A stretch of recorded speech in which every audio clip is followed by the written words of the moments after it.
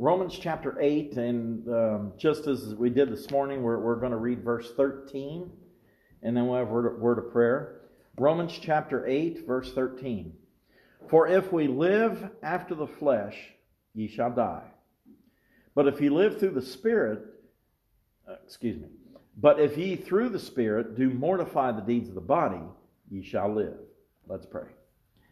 Dear Lord, I thank you for your word, and Lord, I thank you for the promise that you give us, that wherever two or three are gathered together, there you are in the midst of them. Lord, we got people that are sick, but people that are taking care of the sick.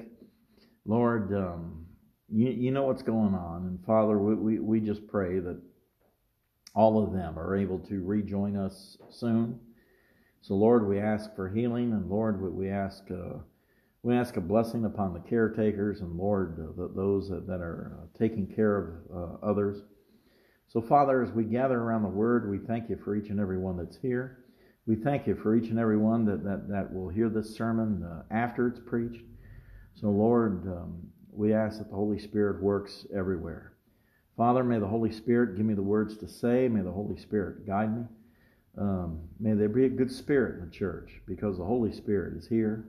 And because the Holy Spirit's working. Lord, we love you and we praise you. And we do this in your honor and glory. In thy name we pray. Amen. Now, this morning, none of you were out here this morning. So, right, you were in class. All right, yeah. Okay, so, well, good grief. This morning, we looked at basically the first part of this verse. I'll try to catch some of the high points. If ye, okay, it starts out with an if. That was one point. You know, there's a condition here. So it's kind of like an if-then clause. He's saying if something is done, then something else will happen. And there's actually two ifs here. If ye live after the flesh, ye shall die. But if ye through the Spirit do mortify the deeds of the body, ye shall live. Now, we got into a little about whether or not this is eternal life. We'll kind of get more into that. Later on tonight. So I won't mention what we said about it this morning. I do want to mention who it's talking to. Notice, if ye at the beginning of the verse, and if ye toward the middle of the verse. So who are the ye that it's talking about? Well, it's all over the chapter. Verse 1 starts out, there is therefore now no condemnation to them which are in Christ Jesus, who walk not after the flesh, but after the Spirit.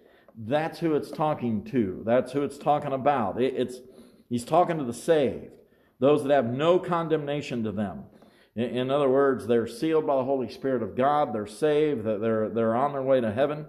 And as you go through the chapter, you'll see that he brings this ye up again and again and again. And remember, I'm really big on noticing when God repeats himself. In verse 9, but ye are not in the flesh, okay, but in the Spirit. Verse 10, if Christ be in you. So there's that if again, and talk about being in you. And then in verse 11, but if the Spirit of him that raised up Jesus from the dead be in you. So see, it's all going back to ye and you and if. And the big if here is the Spirit. And again, it talks about how the Spirit is in us. Again, just going back to the verses we just read, verse 9. But ye are not in the flesh, but in the Spirit. And notice that's capital S. That's talking about the Spirit of God. If so be that the Spirit of God dwell in you. And like I said, I don't want to end up preaching this morning's message over again, but I got to make emphasis here. If you're saved, the Holy Spirit dwells in you. He lives there. He's just not an outside force, like Star Wars. He's just not an influence. He dwells inside of you. And that's the difference. I mean, the Bible tells us that if ye have not the Spirit of God, you are none of his. And that's the difference. I really I really never understood that people that believe you get saved and the Spirit comes along later. And yes, they will point to the book of Acts and all that sort of stuff. But good grief, if you make a study of that, the apostles received the Holy Ghost in the upper room. Well, let's go ahead and turn there. It's just us. Turn back to the Gospel of John, and it's going to be toward the end of the book. As soon as I see it, I'll tell you. As you could tell, I wasn't planning to go there. But anyway, John chapter 20. And Jesus, it's after the resurrection, and Jesus is in the upper room. It's still Easter afternoon. And verse 19, John 20:19. Then the same day at evening, being the first day of the week, when the doors were shut, where the disciples were assembled for fear of the Jews, came Jesus and stood in the midst of them and said unto them, Peace be unto you. And when he had so said, he showed unto them his hands and his side. Then were the disciples glad when they saw the Lord. Then said Jesus to them again, Peace be unto you, as my Father hath sent me, even so send I you. And when he had said this, he breathed on them, and saith unto them, Receive ye the Holy Ghost. This is when the apostles got the Holy Ghost. It wasn't in Acts chapter 2. In Acts chapter 2, the Holy Ghost filled them. The Holy Ghost came upon the crowd, and basically from that point on, when a person gets saved, the Holy Ghost comes upon them and dwells in them. Not just an influence in their lives. I mean, the Holy Ghost operated completely different in the Old Testament than what he does in the New, and that's a completely different study in and of itself. But he's talking about Christians here. Going back to Romans 8, again there in verse 9, if so be that the Spirit of God dwell in you, the middle of the verse. Now, if any man have not the Spirit of Christ, he is none of his. And that's... You want to know if somebody's saved? Well, the answer is does the Spirit of Christ live in them? Now, here's the problem. You can't take a scalpel and open up his chest and find out the Holy Spirit's in there. But what Christ also say? By their fruits ye shall know them. And what are the fruits of the Spirit? Love, joy, peace, long-suffering, meekness, gentleness, faith. Against such there is temperance. Against such there is no law. So, we have the fruits of the Spirit that are evidence of the Spirit, but the key is whether or not the Spirit dwells in you. Not that you're influenced by Him, not that, that there's that woo feeling whenever you walk into a room. It's whether or not He is in you. Because if He doesn't dwell there, if He doesn't live there, well, what'd that say in verse 9? You're none of His. And the comment was made earlier, ye are the temple. Well, we need to finish that verse. Our bodies are the temple of the Spirit of God. And the reason they're the temple of the Spirit of God is this. The Spirit of God dwells in you. Now, if you think about that, if you really think about it hard, an unsaved individual, they are not the temple of God. Because the Holy Spirit doesn't live in them. Not every human being that walks around is God's temple. Because if God don't live there, it's not the temple. So the reason we're the temple of God is that the Spirit dwells inside of us. So, all right, let's go all the way back to verse 9 again. Ye are not in the flesh, but in the Spirit. That is how God wants us to live. He wants us to live in the Spirit, not in the flesh. And every word's important. In the Spirit. When you're in something, it completely engulfs you. We are in this room. This entire room is around us. The ceiling is above us. We have walls on all sides. We have the floor underneath our feet. We are in this room. Make sense? So, with that being said, are you in the flesh or are you in the Spirit? When we're in the flesh, we live according to the flesh. We do the lust of the flesh. When we're in the Spirit, well, He completely surrounds us. If you got a problem in life, for the Christian, if you've got a problem in life, regardless of what it is, depression, anxiety, a financial problem, you got a relationship problem with somebody, there's some bad air between you. The way you fix it is engulf yourself in the Spirit. Engulf yourself in the Word of God. Live in the Spirit. We'll get more into that as we get finally down there to verse 13. I'm still reminiscing about this morning. Verse 10, and there it is again. If Christ be, and what's that big two-letter word there? In. If Christ be in you. See, the Holy Spirit's in us. The Spirit of Christ is in us. The body is dead because of sin, but the Spirit is life because of righteousness. Verse 11. But if the Spirit, notice, these ifs are all through here.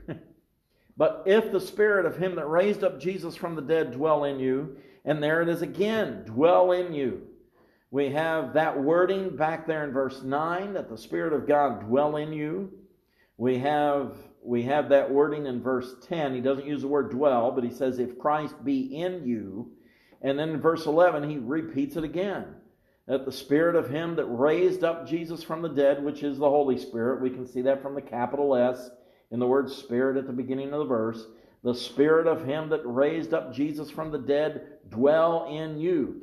God is trying to drive home a point that Christians, people, God's children, the people of God, has the Holy Spirit living inside of them. Period. He doesn't come and go. Now, okay.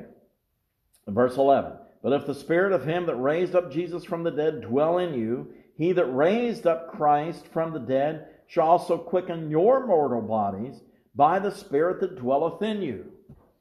Now, again, I don't know if anybody remembers, but Bobby preached on this last year, and I never really thought about it till I saw this verse. He talks about quickening our mortal bodies. And now when he's talking about quickening the body, he's talking about bringing the body back to life.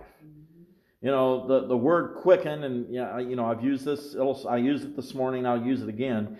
The word quicken basically means to insert life. And the best illustration I can think of is when you got a dead car battery and you bring another car up to it, you hook up the jumper cables, and you get in that car with the dead battery, and you turn that key and that car starts. That you've inserted life into that battery, and now it's able to do what it needs to do.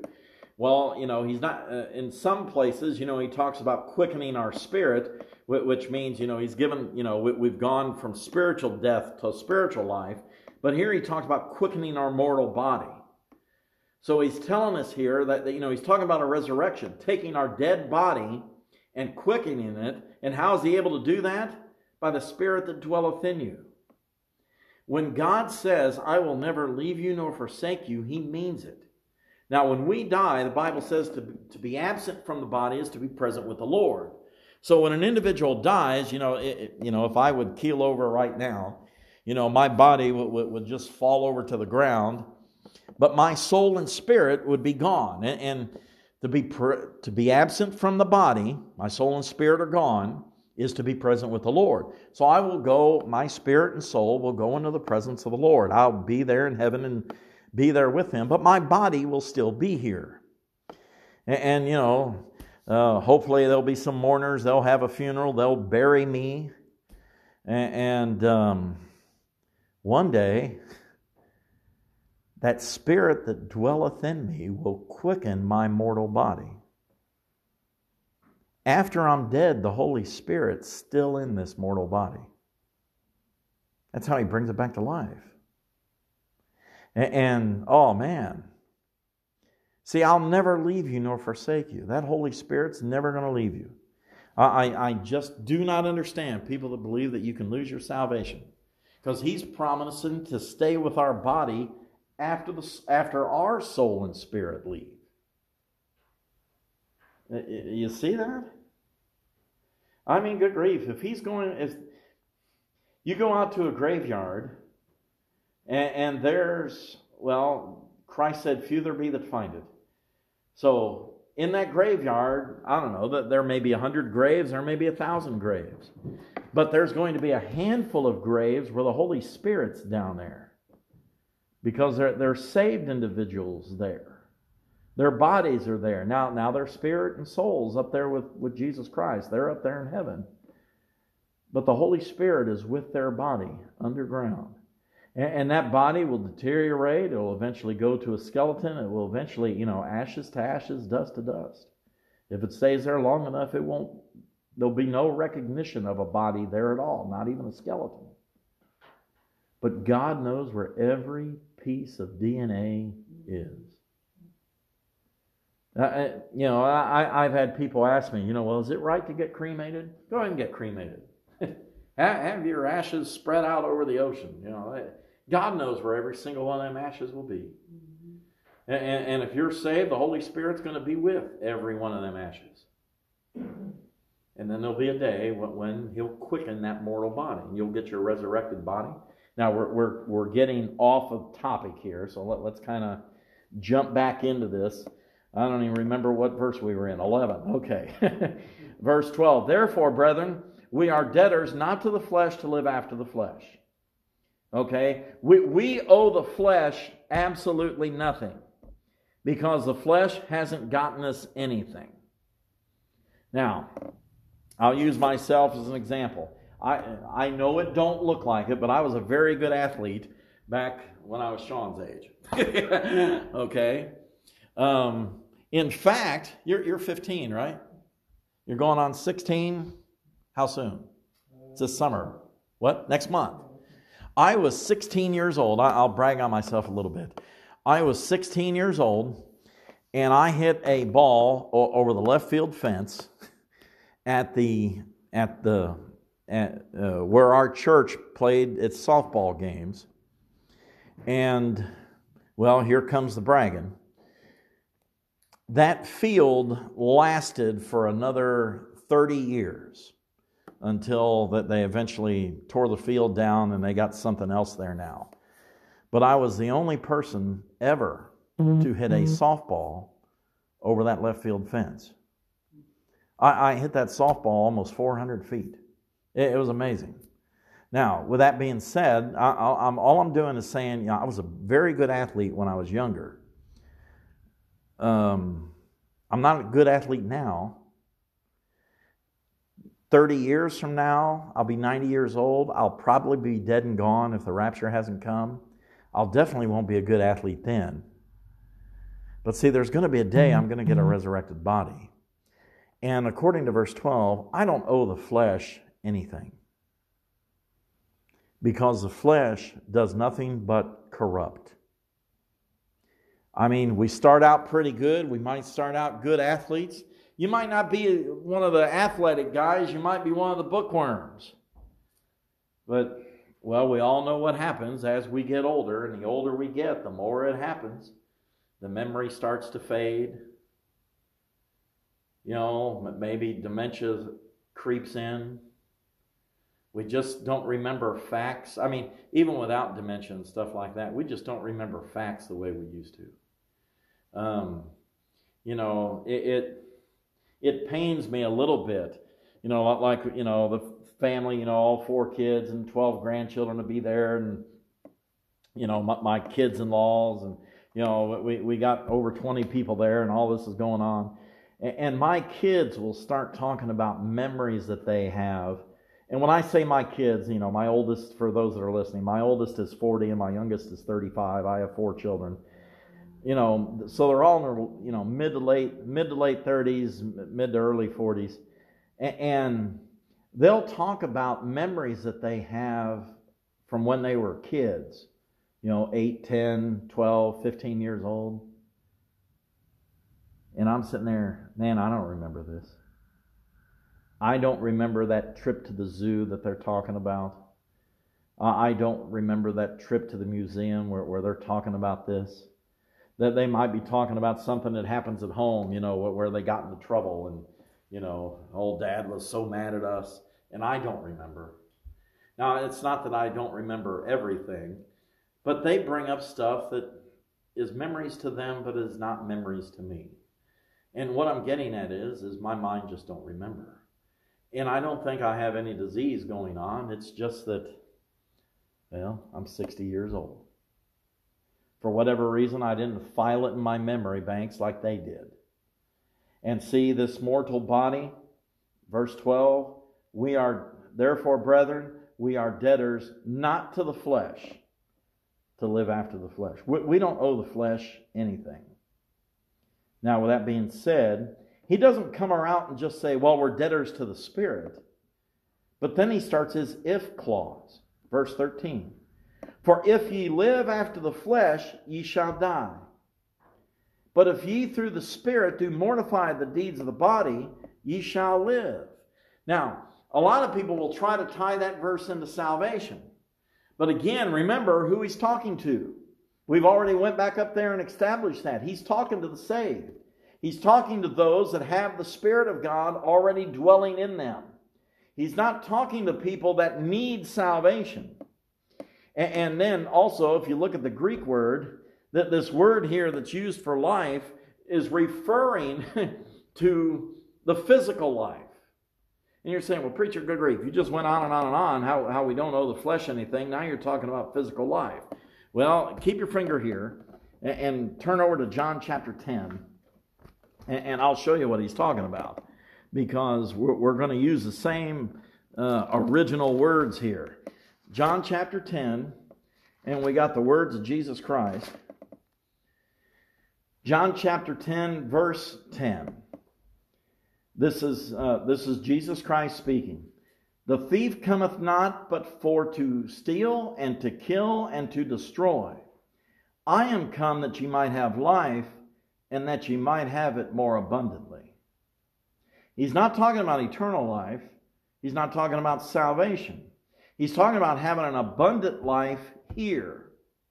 Now, with that being said, he's not talking about riches, material riches. He's not talking about earthly wealth. He's not talking about any of that.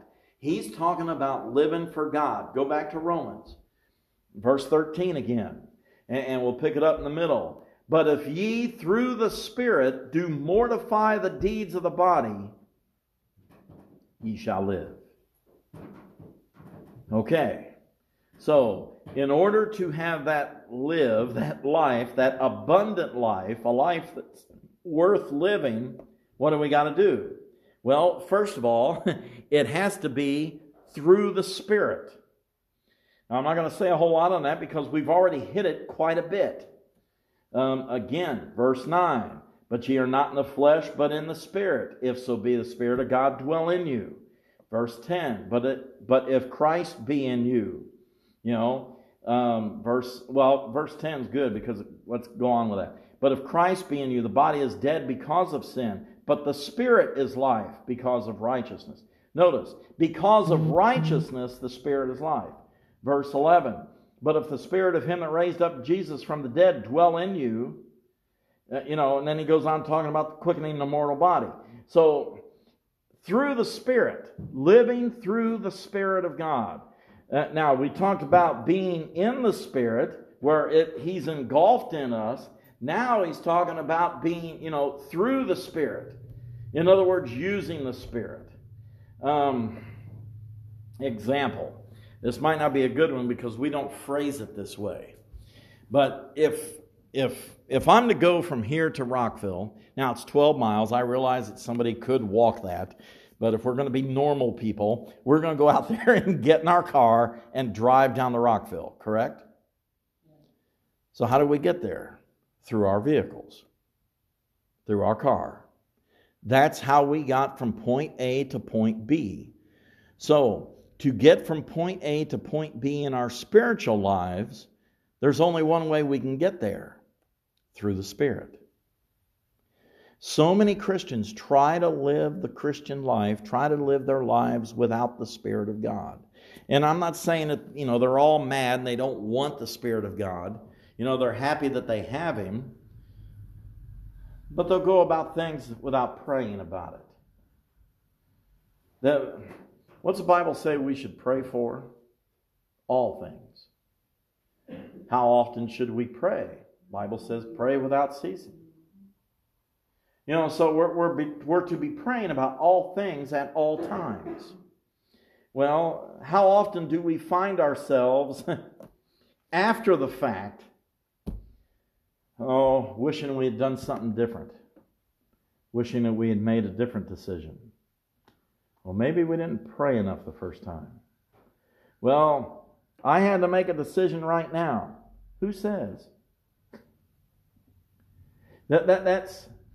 I'll be honest with you. You get contacted by salesmen every once in a while, or maybe you even go to a place, and you're looking to buy something. We bought that car just this week, so we went to a few dealers, and there's one thing, and I learned this years ago, and I'll be honest with you. Sometimes I followed my own advice, and sometimes I didn't. But when that salesman says, "Hey, this offer is good until the end of the day," my first question is, well, why isn't it good tomorrow? I mean, if you can sell this, it doesn't have to be a car. If you can sell this item to me at this price today, then what happens to this thing between now and tomorrow, 24 hours from now, where the price changes? Usually when I hear that line, no matter how much I want it, no matter even if I can afford it, paying double what they're asking, because something ain't right. Now, like in buying that car, we're praying over what vehicle, we're asking the Lord, we know we only have so much money. We know we only have so much money available. We know that because of that puts us in the lower end of automobiles. I didn't want to get rid of the 88 Lincoln that was falling apart to buy something else that was newer and falling apart. Okay, Lord, so what do you want? We do things through the Spirit, consulting Him, asking Him, getting in the Word of God, seeing if there's any answers in there. Now, God isn't going to tell you to come out, buy a Ford. It's not in the Bible. That's what I mean. But what I'm getting at is He will lead you and you will know. How does anybody know that they've been called to preach? How do you know if this person is the one that God wants you to marry, spend the rest of your life with? There's nowhere in the Bible where it says, "Tim, marry Julie." There's nowhere in the Bible that says, "Tim, be a preacher." But as the Holy Spirit worked on my heart, I knew the answer to those two questions. Who He wanted me to marry, what He wanted me to do. And I knew it beyond a shadow of a doubt. But see, here's the thing. If you're not in the Spirit, how are you going to get His answers? It's just that simple. If you want an answer out of the Bible, you got to be in the Bible to find it. It's just the way it works. So anyway, with that being said, going back to verse 13, we have to do this through the Spirit. Now, do mortify the deeds of the body. Now, mortify, it's not a word we use too much anymore. But if you look up the definition, it says to subdue or deaden, especially by abstinence or self-inflicted pain or discomfort. Ooh, that don't sound very good. But notice what to subdue or deaden something. Okay, so he's telling us, what's he telling us to mortify? Mortify the deeds of the body. So he's saying you got to subdue, you got to deaden down, you got to get them to where, the deeds of the body are weak. The deeds of the body are not the things that are, the most important. They're not the things you're thriving on. And you might say, well, preacher, the deeds of the body. Well, so often the body in the Scripture is called the flesh, but I think he uses the word body, so we have no doubt here. But the sins of the flesh, good grief. Guys walking around with their tongues hanging out, looking at women, thinking about what they're going to do. And you might say, well, preacher, that's kind of gross. Well, it's just the way it is. You know, evil thoughts, evil actions, the lust of in fact, the Scripture says all that is in the world is the lust of the flesh, the lust of the eyes, the pride of life. Subdue those things. You know, the wording here, mortify those deeds. The lust of the flesh, the lust of the eyes. I love it because I'm going to go off on a tangent here. But God has His pictures. And to show, I've used this illustration 1,000 times, but to show how strong God is about His pictures. Moses, of all people, was not allowed in the Promised Land. I mean, Moses was a great man of faith. He did everything that God told him to do. He leads all these millions of Jews out of Egypt and into the wilderness, goes to the mountain. Moses is the only one God's going to let up there. God gives Moses the 10 Commandments written by the finger of God Himself. Moses, I mean, really, good grief. He's like no other person in the Bible other than Jesus. And when it come time to go into the Promised Land, God looks at him and says, ain't no way, Moses, you ain't going in there. Well, why? Well, you hit a rock. What? I mean, if there was anybody that maybe had a right to say, after all I've done for you, you're not going to let me go in there? You're not going to let me go into the Promised Land because I hit a rock? That's how much God pays attention to His pictures. All right, what is it?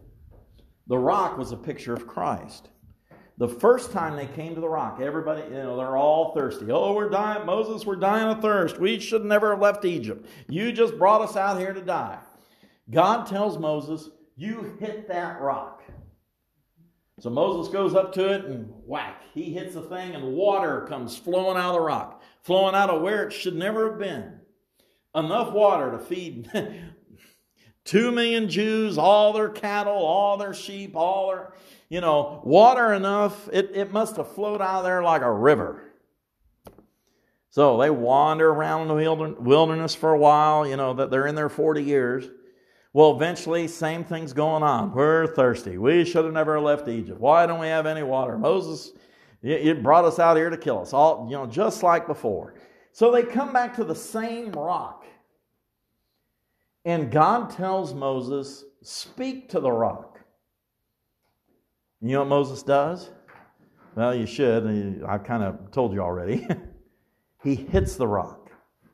Water comes out of the rock just like it did before. But God told Moses to speak to it. And so God's not going to let Moses go into the Promised Land because He told him to talk to it and he hit it. Just for something small like that, it's more than that. That rock is a picture of Christ. Christ died on the cross how many times? Once. That was symbolized by hitting the rock once and getting that living water. After salvation, we never have to get saved again. Christ never has to be crucified again. He would never be beaten and destroyed like He was the first time. We come to Him now through prayer. So therefore, now that the rock has been beaten, and we come back years later, Moses, speak to the rock. The rock is still a picture of Christ. The beating that the rock received the first time was a picture of the crucifixion. The speaking to it, or how it was supposed to be done the second time, is a picture of how we come to God in prayer and He answers our prayer. Moses ruined the picture. So God told Moses, I'm not letting you into the Promised Land. Now, with that being said, marriage and the sexual, how can I say this? The sexual relationship between a man and a wife, according to the Scripture, Ephesians chapter 5 talks about this. 1 Corinthians chapter 7 in the Song of Solomon is almost exclusively about this. That relationship between a man and wife is a picture between the relationship between Christ and the church.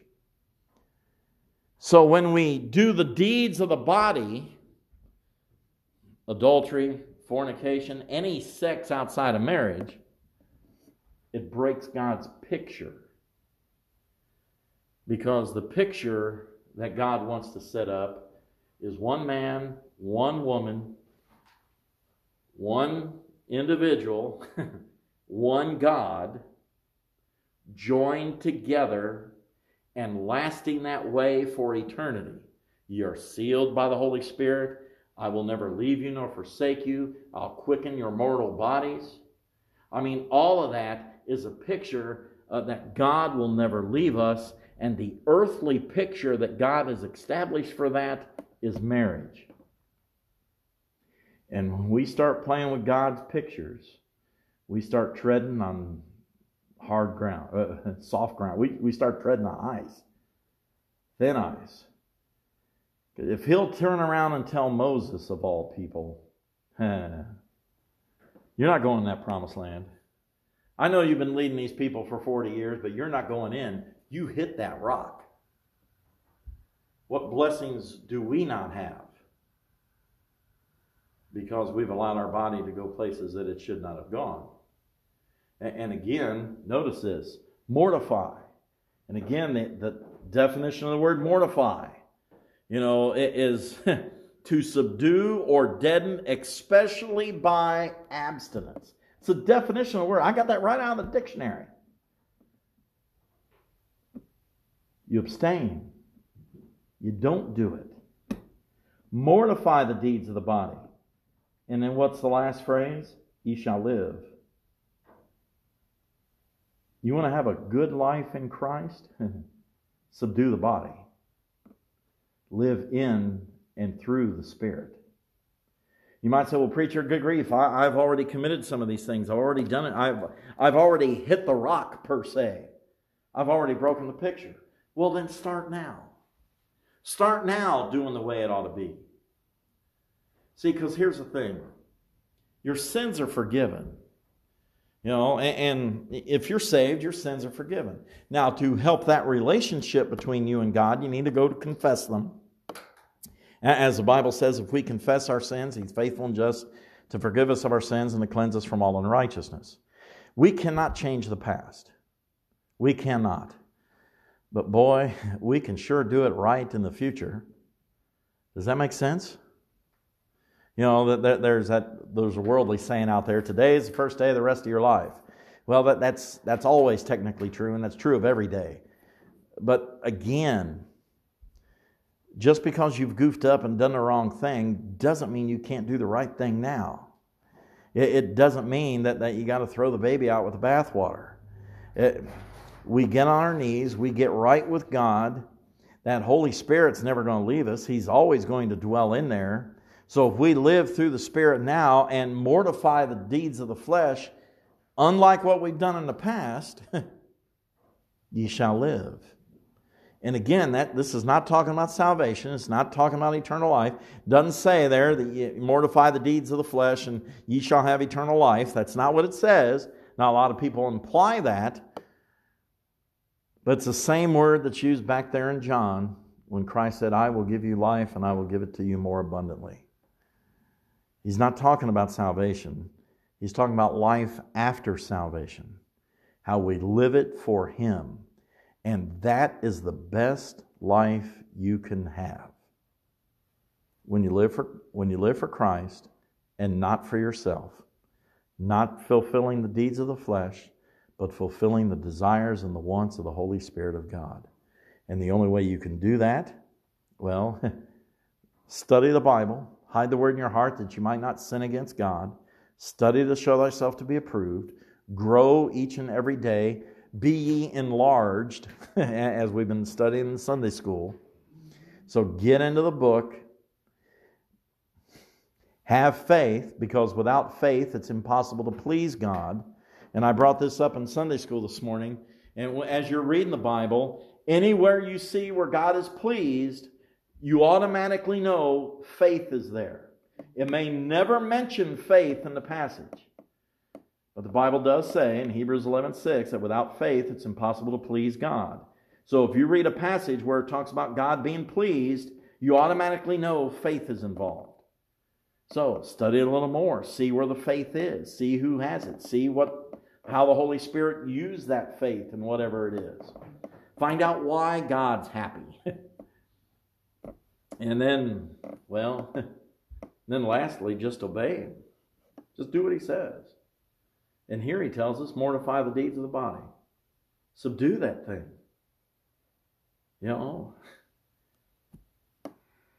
Man. Again, to subdue or deaden, especially by abstinence or self-inflicted pain or discomfort. Let me mention that, self-inflicted pain or discomfort. You see, here's the problem about sin. It's fun. It's enjoyable. We like doing it. And the more fleshly it is, the more we like it. And sometimes it's painful to not do it. But it's the right thing to do. It might be painful for,